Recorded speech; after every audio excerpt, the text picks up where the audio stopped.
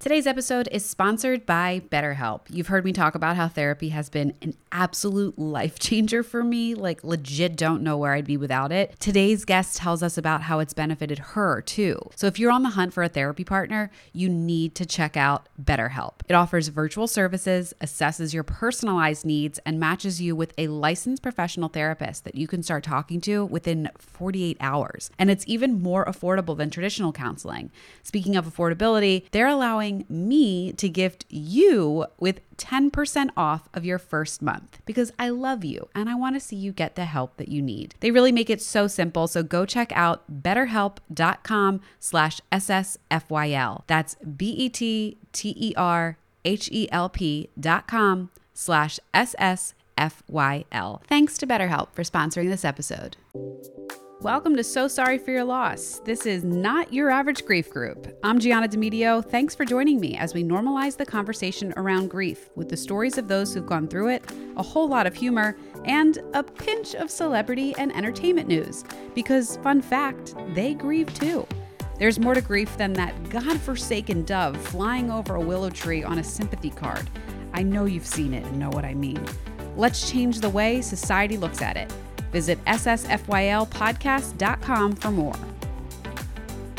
All right, Joanna Gossett is here with us today and talk about grief. My goodness, she has been through it with multiple losses in her family and good friends, with lots of issues in her own health, and sitting in front of me today looking beautiful and healthy, celebrating the recent arrival of her second baby boy and just smiling at me, which I love. So she's going to tell us how she's really gotten through so much in her life and the takeaways that she has to help her continue to living fully. So Joanna, welcome. Thank you so much for being here. Thank you. And thank you, Gianna, for having me. I'm super excited and anxious to share with your listeners how they can learn from my experiences, you know? Yeah. And I think that's a really important thing for everybody to know too, is that learning is so much a part of the grief journey. I think it's really difficult to understand that. And I've talked about that a lot. When you're in this acute phase of something, it's like, how is anything positive going to come from this? But it really is possible. So first, I want you to give us a little, and it's probably not little because I know we've talked about this. You've been through a lot, and I'll say this now and I'll definitely link to it in the show notes, but Joanna has a wonderful blog where you can go and learn more about all of the things that she'll talk about today. But give us a recap. You know, when someone wants to know about your life and the grief and the tragedies that you've been through, what do you hit on the most? Most of my losses have been pretty long ago at this point. I'm 34 and I lost my mom. She was my first loss when I was 14 in high school. And then that was to ovarian cancer. And then about 2 years later, I had like back-to-back, boom, boom, boom, boom, multiple losses. The caregiver, like our nanny, so to speak, that kind of stepped in to take care of me and my family, my siblings. Yeah. She committed suicide. And then a good friend of mine who we were actually set to go to prom together, a week before that, he killed himself. And that was in high school as well. A week and before then, the nanny? No, a week before prom. Okay. Yeah. But still, I mean, that was a relatively short time to go through 2 deaths by suicide. Yeah. I went January and then May of the same year. Yeah. That was crazy. And my first experiences in any way, shape, or form with suicide touching my life. Mm-hmm. And then in July of that year, I lost my brother after about a year battle with leukemia. Oh my gosh. So it starts with your mom at 14, and then the others were 16 and 17 you were? Yep. And these are all very formative years of your life. I mean, when I've talked with people that have had losses during this time, there are generally a few types of responses. One of them saying, I didn't really take it that seriously because I had so much other things going on. Like I was worried about my friends. I didn't really understand the brevity of what had just happened to me. And then I've heard others say like, oh, I went into the deepest, darkest depression and I didn't know how to get out of it because like my entire world had ended. So how did these losses affect you? And I imagine having one right after the other was just like, did you feel this enormous like tsunami take over your life? Yes and no. And that's a really good question and perspective, because you're so right in how people experience these type of things at that formidable age, like you said. And I would say the loss of my mom, we saw it coming. We Mm-hmm. knew it was happening. You know, the Mm-hmm. last month or two, she didn't even communicate. Like, she was on a feeding tube, and then they even cut that off a few weeks before she died. Like, we knew it was coming. So in a lot of ways, that was almost like an easier, so to speak, Yeah. loss than like the suicides, because they were so sudden. And especially like Chris, our caregiver, nobody like saw it coming before Yeah. the fact. Yeah. So I think that makes such a difference in how you experience your grief and process things, whether you were kind of prepared for it or not. Absolutely. And I've said, I don't think it's, and you and I had actually talked about this offline about like comparing grief. Yes. It's not a good thing to do, but everybody kind of does it silently. And, you know, whether you feel this guilt in yourself of like, oh, I can't really feel this way. You know, I'm even doing it now. I'm like, oh my God, what am I sitting here whining about? Like, I lost a few people, like listen to all the people that she's lost, and the time frame of her, like at least I had my mom for these things, or my dad for whatever. Right. But it's not fair to do, because of there are different situations and different perspectives for everyone. So my point of all of this is, it's not that it's ever easier. I think it's just different when you do have an awareness that a death is going to be coming. I think that a lot of your 100%. grief is done up front. So it's still grieving, but I think sometimes people don't start it until when the person technically passes. And Yeah. how I felt with my dad's sudden death, and as you may have with the sudden death of Chris and your brother, that you just don't even know where to start. You're picking up so many pieces of things that were basically just blown to bits. Completely. And I mean, and I definitely, those next couple of years, I was messed up, you know, like just very depressed, anxious. I was self-medicating with drugs and alcohol. I mean, my freshman year of college, I smoked weed every day, all day. My sophomore and junior year, my junior year, I didn't even have a roommate who wanted to live with me because I was just such a mess. Really? And I mean, I was drinking to the point of like peeing myself regularly. Wow. But somehow I managed to keep good grades. Yeah. I Good actually for you. graduated That's an top of my accomplishment. class, number one major. Wow. Good for you. Yeah, but What was your major? sociology, and I had a minor in psych and addictions, of all things. Oh, geez. Okay. So you really took Yeah. studying, or really took trying to know that major to a whole new level. Right? Yeah. I mean, therapy made such a huge difference. I mean, I've been in counseling since I was 10, but I really didn't take it seriously or really get a lot out of it until I self-initiated and said, I want to go see somebody. And that was in college. What was that? What was that reason for you? What was the trigger to say, I got to really do this now? I mean, I think seeing that my personal life was like the whole, nobody really wanted to live with me, you know, and like some poor situations I was getting myself in under the influence, and just feeling crappy, and like, just that like depression, and not wanting to be in that forever, you know? I'm interested too in what it was like, because in your blog you talk about Chris, the nanny and the caretaker that your family had, and how she really came into your life at such a perfect time right after your mom's passing. And she Yes. kind of, no one ever replaces a mother, but she picked up where your mom left off and took care of things in the home and for the children that the family really needed at the time. Did you feel like you were losing a second mother? Did you feel like you were going through this all over again? Not really, because I saw Chris as more of a friend than a mother figure. Okay. I mean, she was a maternal figure, but she was super fun, and she tried to like relate to us. And my mom was very strict, very Catholic, very like traditional. So she came in with a whole different vibe than your mom. Absolutely. Like, Okay. I could have conversations with Chris I never would have had with my mom. Okay. Because my mom was my mom, and I'm a 13, 14-year-old girl. You know what I mean? Right. So it was more like losing a good friend. And I felt definitely a lot of anger after Chris's death, like, how could you do this to us? Like, you know what we've been through. And I mean, it was hard. It was really, really, really, really hard.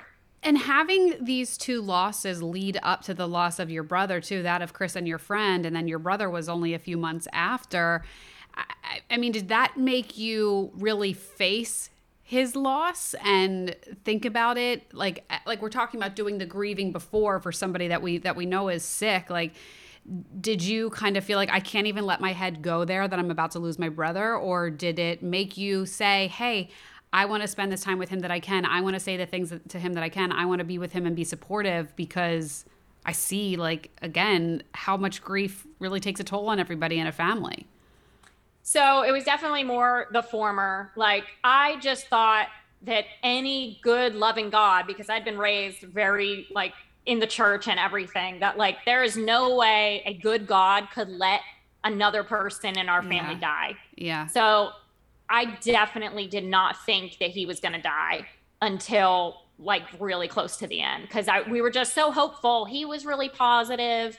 He went to Villanova, of all places. That's kind of near you. Yeah. And he had went through a bone marrow transplant, and it actually had worked, and, like, his cells were reproducing the right way that they should be. But then he had some complications and got an infection in his lungs, and that's ultimately what killed him, not really the leukemia itself. Mm-hmm. So it was kind of like he was doing pretty well. Things were looking up, you know, and again, we were just very positive about the whole thing. And then it was a period of just a few weeks of where it was like, oh my goodness, I think he is going to die. I want to hit on what you said about how no good God would let this happen. And that is something that I struggle with, that a lot of people that I talk to about grief struggle with. It's like you wish there was almost like each family or each group of friends or whatever have you is given a certain number of chips. And once they're used up, and once they've had enough grief in their life, however much that is, they don't need to experience it again. And, you know, wouldn't that be a beautiful world? Right? Right. Yeah. And it's just not that way. And how is it? Because I feel this, like, how do you get through every day not waiting for that other shoe to drop, or not thinking, like, I try really hard to not worry about the absolute worst happening to my mom. You know, every time she gets into a car, every time she gets onto a plane, I try not to tell myself that the worst is going to happen, because I can't live my life like that. But, you know, for you, there were several members of your immediate family. And so, you know, what are your thoughts on this? And it's the same thing. I mean, it took me a long time.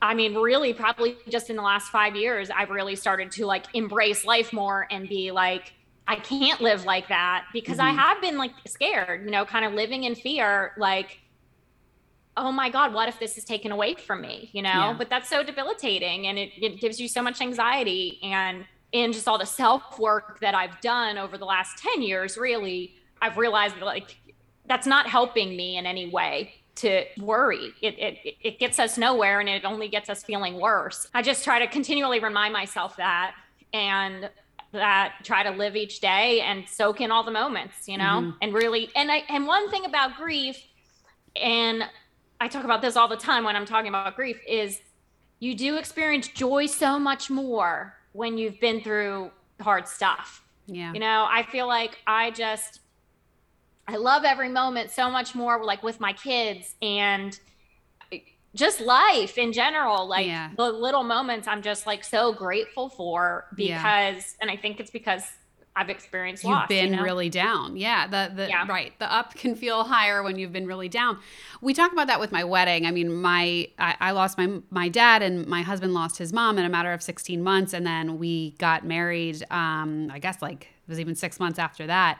And we said both sides of the family were just so ready to celebrate and have something. Fun. Yeah. Yes. Yeah. And it really was. It was a massive, massive celebration. Everybody was just ready for something good. And I so understand and definitely feel what you're saying. And, like, same thing, like, even the birth of my daughter was just, not that the birth of my child wouldn't be exciting, but it just meant something else. And for me, I've talked a lot about, like, I almost felt like I was bringing our parents back to have this little being that was part of them, part of their DNA, Absolutely. I know it's been a journey for you to have your two children. Do you, first of all, if you want to touch on that, talk about that a little bit, but then also, do you feel that way with your children?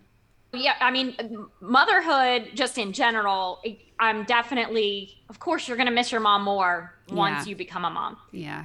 So I would say that has been definitely hard, the last couple of years. My oldest is 21 months and my youngest is, as you mentioned earlier, 6 weeks old. And just not having that person to call and have childcare like at the ready, to take care of my 21-month-old when we're going in the hospital, and just kind of walking through those times when most people have their mom, right. Definitely has been rough, and it's tough to like mourn the loss of what you didn't have, Mm-hmm. Mm-hmm. Yeah, there's a lot of things in parenthood that all of a sudden make you realize what you don't have with when you've lost a parent, I think. Yes. Yeah. And it wasn't a parent before, you know what I mean? Or like, it's often like what's the saying?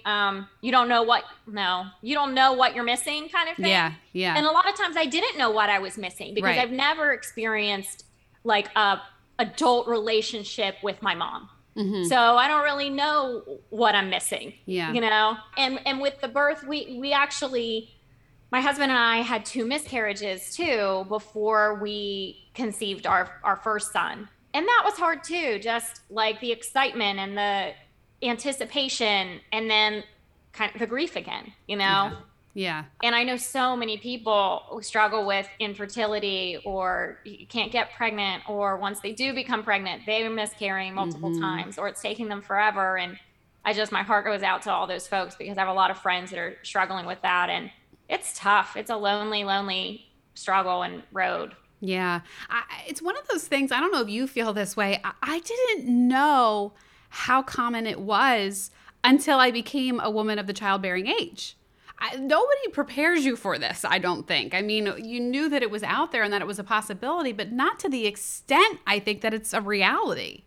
I'm with you 100%. Like no one does prepare you, and you don't get pregnant thinking I'm going to lose this baby. It's just not, it's not how our brains work until you've been through it. And then when you get pregnant after you've had a miscarriage, then your whole pregnancy is like foreshadowed or overshadowed by this anxiety of, am I going to lose this baby? Can we get further? And it really takes a lot of the joy out of it. Yeah. And I have some friends now that are pregnant after loss, and they're experiencing that exact same thing. Just the anxiousness and the like, can we get to the next milestone? And it is harder. It does make it more difficult to like soak in the joy that and the amazing miracle that pregnancy is, Yeah. And that's kind of an illustration of what we talked about a little bit before, is that the effects of grief are not just on that person you lost or that specific loss that you go through, but they carry on to other things in life. So the anxiety of then, okay, well, what's going to happen with my next child, or what's going to happen with my next pregnancy spills over. And like we were just talking about, then like, how do you not worry about every move that your dad and my mom makes when you have already gone through losing one parent. So it's not just okay, I'm going to grieve this person and then it's going to be over. There is no over. It keeps going and it spills over into to other areas of your life. So you've had some health issues yourself along the way. I can't pronounce it, so you're going to have to. You're too funny.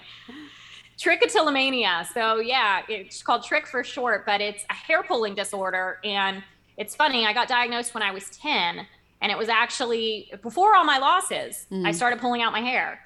And it's often comes on after a traumatic event. So I think for me, that traumatic event was a move. My family, we were living in rural southern West Virginia, and my mom was a doctor and was offered an opportunity back here in Pennsylvania, and our family decided to relocate. And for me, it was like, it shattered my world. I felt like my parents hated me and that it was the worst thing ever.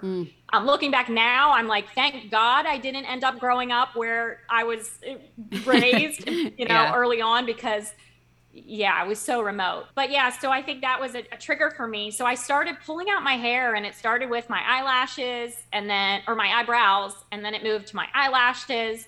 And I eventually had no eyebrows and no eyelashes. I would pencil them on before school. This is like fifth grade, you know. And those are those years where the girls are so catty to begin with.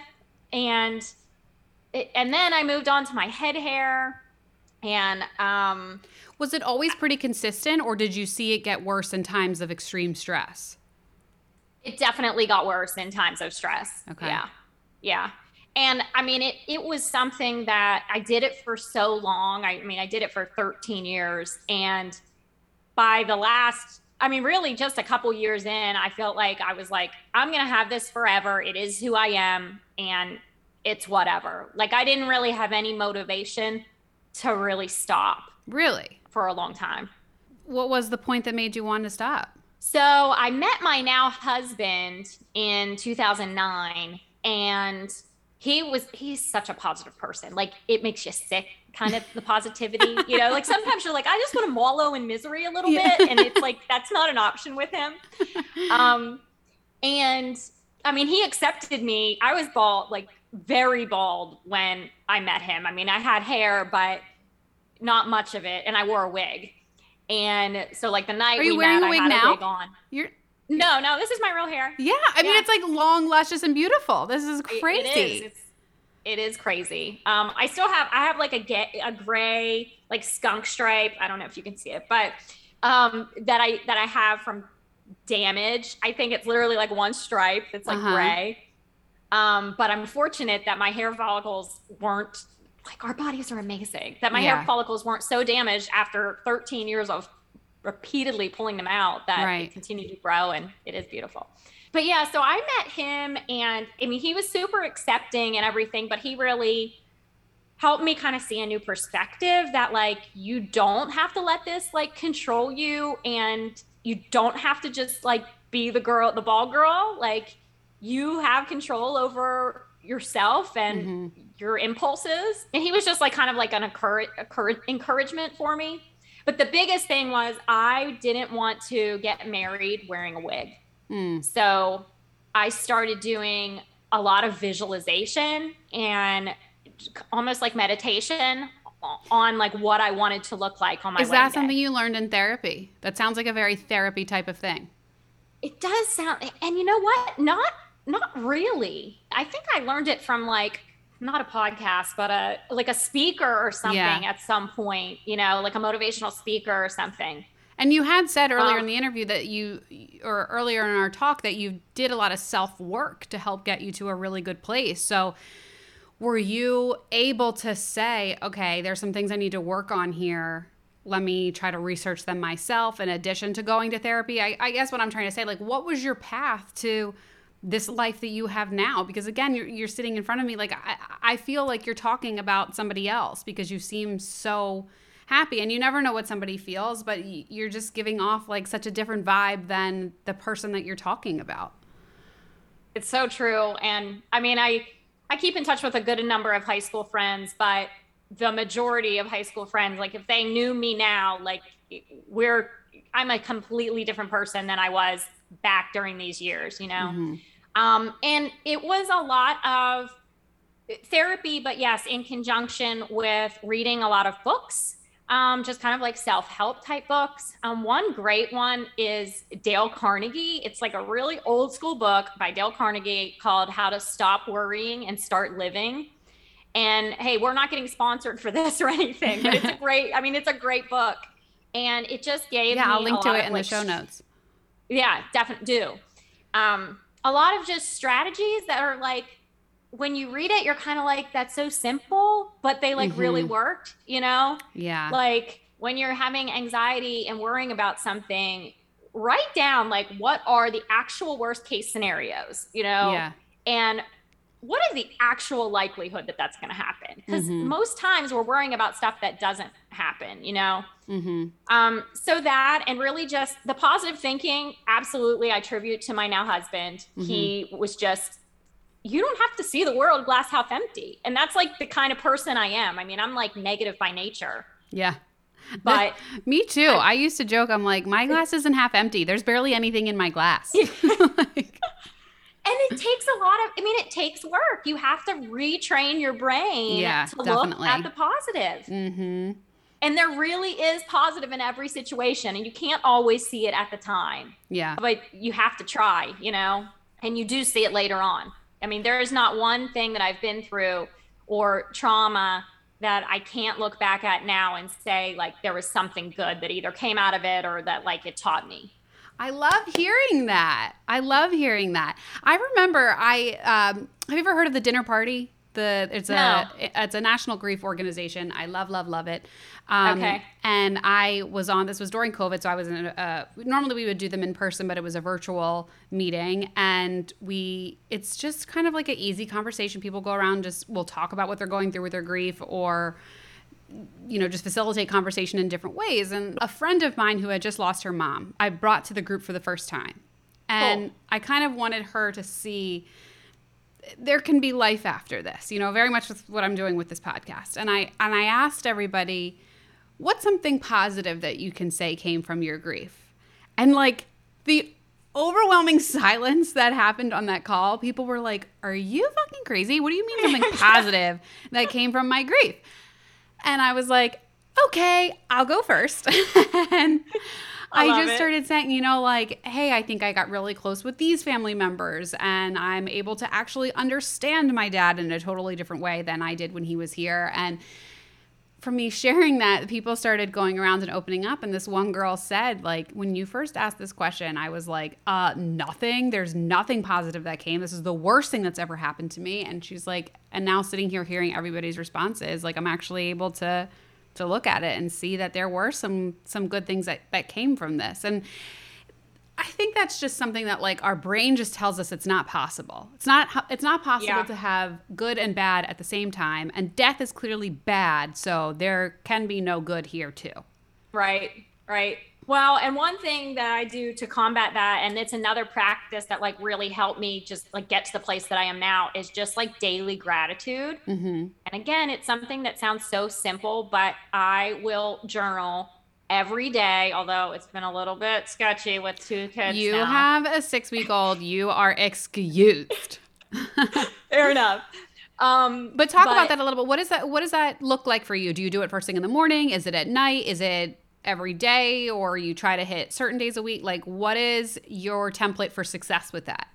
Yeah. So, it used to be, anyway, before 2 children, it used to be first thing in the morning, like a little bit of quiet time by myself. And I would just, like, sit in thought kind of and meditate on what I'm grateful for. Just think about, like, what am I grateful for today? And it's simple things sometimes. Like, a couple days ago, I was like, my backyard, I'm so happy to have a backyard that's like fenced in. And that it sounds kind of simple, but, like, I'm so blessed to have a backyard that my kids can play in, and I can, like, leave my 21-month-old outside for 5 minutes and he's going to be fine, and just, like, run off energy.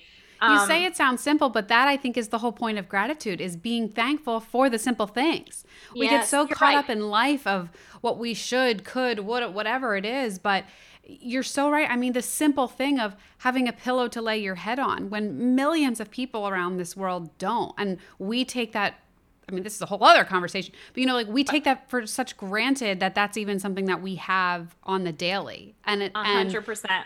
There are so many things that we can be upset about in our life. But if we take that moment in the morning to just say, hey, this is what I'm thankful for today. And if it's your backyard, it's your backyard. Like, how blessed are you to have a beautiful backyard to be able to allow your children to go play? Like, and that's a really nice thing.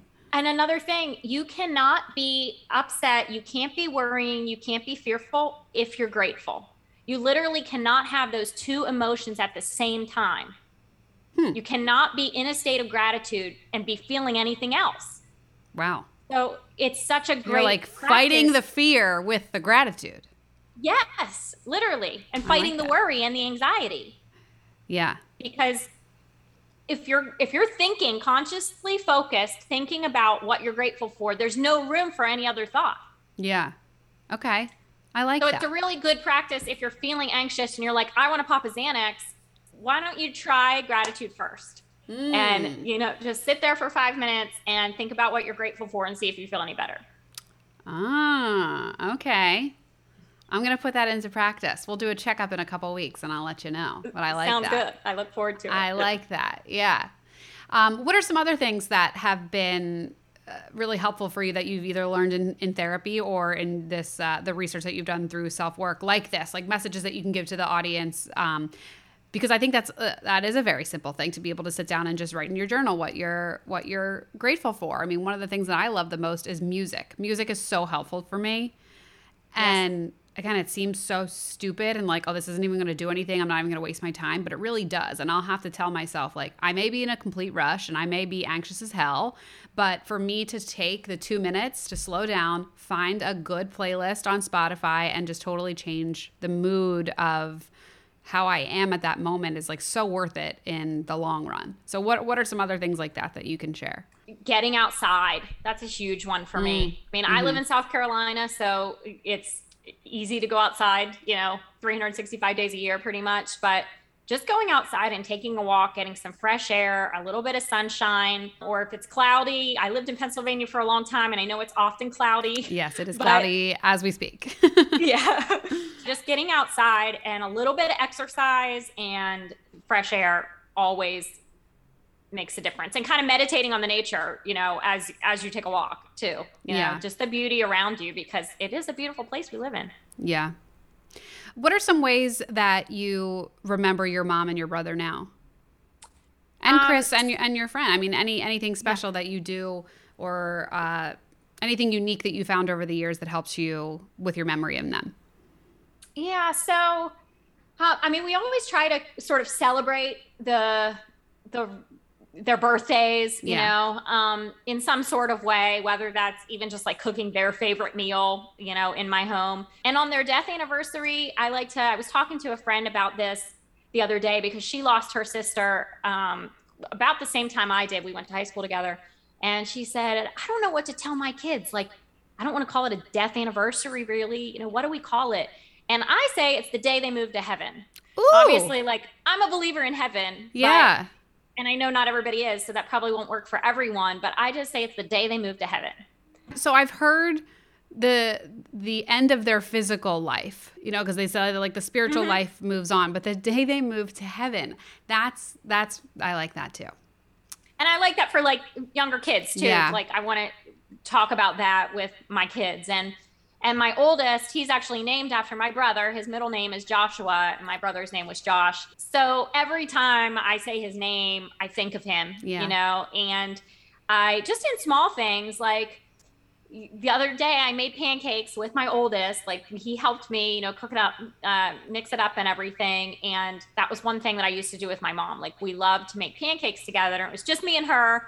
And oh my goodness, this sounds so silly. I can't believe I'm saying it out loud. She would purposely like dribble like a little bit of the batter like on the edges of the pan so that we would call them like crispy. The little ones. Yes. Yeah. Like really tiny, like drops. And I'd call them Crispies, and I like loved them. And that was like our thing. Anyway, I made some pancakes the other day and accidentally made some Crispies. And I was like, it just made me think about my mom. And I was that was no talking accident. to my son about it. That was no accident. Your mother made those Crispies. Your mother You're said, right. Let's do this. That's adorable. That's a really nice one to be able to pass down. Yeah. That's cute. Keep doing that. If it was an accident then, well, now keep doing it on purpose and pass it along. There you go. Yeah. Yes, we will. And then I know the conversation has been so good. There's so much to talk about. I know we kind of moved on from your trick journey, but do you feel, is that something that you have to consciously think about and make sure that you don't, or did you get to a place where, like, how does that work? Yeah, so not anymore. And I mentioned the visualization, but I'll talk about it just a little bit more. I had a picture on my mirror of like the hairstyle that I wanted. For your wedding day? Yeah, well, not even for my wedding day, just like in like everyday life, like the cut, and I had a vision in my mind, again, like no wig on my wedding day. And I wore my hair up and I didn't wear a wig and it looked lovely. Really thinking about that, and not only thinking about the image, but thinking about how I was going to feel. So once I'm not bald, I'm not going to be afraid to walk outside when it's raining, because when I had Trick and I walked outside and it's raining, my hair would clump together because that's what happens when your hair gets wet. And then all your bald spots would show, you know. Mm-hmm. I'm going to be able to go swimming again. You know, I'm going to be able to, I mean, this is back before my husband, but be in an intimate relationship or sleep over at someone's house and not have to wear a wig to bed, you know, just really thinking about what your daily life is going to be like once that problem has been solved. And you could do the same thing, like listeners can do the same thing with really any problem, like weight loss. Like, how are you going to feel? Yeah, I'm thinking about it now in terms of, gosh, I get so overwhelmed all the time. And it's so like a slippery slope of I get overwhelmed and then I get anxious. And then, you know, so I can see the benefit of that method that you're talking about and saying, like, if I don't feel this overwhelmed, I will be able to do X. And if I don't do this, like, so that's a good way to go into that. Yeah. Yeah. This visualization thing. I am learning so much. I feel like my head is about to explode with all the things that I need to do to make this life better. I'm going to pop out of bed tomorrow like a damn new person. Yeah, I love it. That's the enthusiasm you need. Take action. Yes. So moving on real quick into our entertainment news before we bring this to a close. Yes. The trick that you mentioned is the trichotillomania. Is that how it is? Trichotillomania. Yeah. Trichotillomania. So there apparently celebrities have been affected by this and some pretty big A-list names. I mean, it's not just something in the shadows. Olivia Munn has admitted to ripping out her eyelashes as well. Colin Farrell said he was a hair puller. He said, I used to pull all of my own hair out. And Paris Hilton, it was rumored that she had a bald spot on the crown of her head and hired professional hairstylists to cover up. And, you know, I don't know if that one's so true because I think that woman hires a professional hairstylist just to, like, go to her cabinets in the kitchen in the morning. So who knows? That could have just been a rumor. And then I think there was some drama around Katy Perry with this. Does that sound familiar to you? Yeah, I do know that. And she cut her hair really short at one point, and I think it was because of it. Yeah, so in 2010, she admitted to suffering from trick. But then I think there was something where she made comments about shaving her head that I think upset a lot of people in the community and saying that, you know, if you want to cut it short because it's bothering you, sure. But, you know, shaving the head, I think she may have had a negative connotation to it and people were upset about that. Another one who is in the news, what seems like almost every day now, is Megan Fox. I don't know if you follow her at all, but her new relationship with Machine Gun Kelly, they're like the new rock and roll superstars. She was diagnosed with trick and has actually been admitted to the hospital 3 times. I did hear that. I heard that, which is crazy. I mean, it must be pretty severe. Yeah. Leonardo DiCaprio has been found to have symptoms of OCD, and some of which are the same that are correlated to trick. So not necessarily confirmed, but people speculate. And Justin Timberlake diagnosed with trick in 2008. Did you know about that one? I did know about Justin Timberlake. Yeah. Which is, it's wild when you think about, you know, these people, they're celebrities and you idolize them and you never know with most of them, really, you know. I'm sure, did you know before our conversation today that any of these folks had this? No, I would have had no idea. Yeah. No idea. So it's a very hidden disorder. And that's another thing. I mean, they say that it affects 1% to 3% of the population, but the thought is that's probably way underreported because people are so ashamed of it. Yeah. Ashamed, and you can wear fake hair. Yeah. Or don't even know what it is that's causing that, or like don't know that that's an actual thing. Disorder. A name, right. A disorder. Yes. Thank you. Yes. Yeah. But these are some heavy hitters. These are not just like D-list people. These are some heavy hitters in the entertainment world. And for them to be going through this, and I mean, you've got to think we've like some very stressful, anxiety-inducing lives that they have or situations that they're in around their careers and the exposure to the public. And so I can't imagine. Sense, I mean, that would be, yes. Yeah. I think it's a way to convey that grief and trauma can be physical. There is, for some reason, this, I don't know, stigma that mental health is not always real, or it's made up, or it's overreaction, but things like the trichotillomania, or, you know, different anxiety factors, things that the physical way that it can come up in a person are real.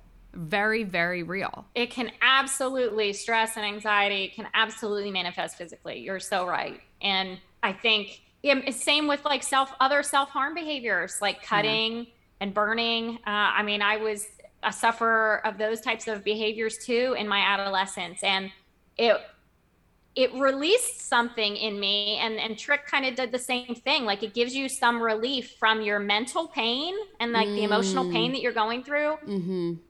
I don't know why, like the psychology of it, but it made you feel better to inflict pain on yourself, which it just doesn't make sense. But I haven't heard it put that way, but that makes sense the way that you say it. Like, yeah. And oh my gosh, to hear it that way. Yes, the mental pain of grief and of losing somebody and of all the things that come with it is that bad that you want to inflict physical pain on yourself to feel better. I mean, think about that for a second. That is insane. It is. Yeah.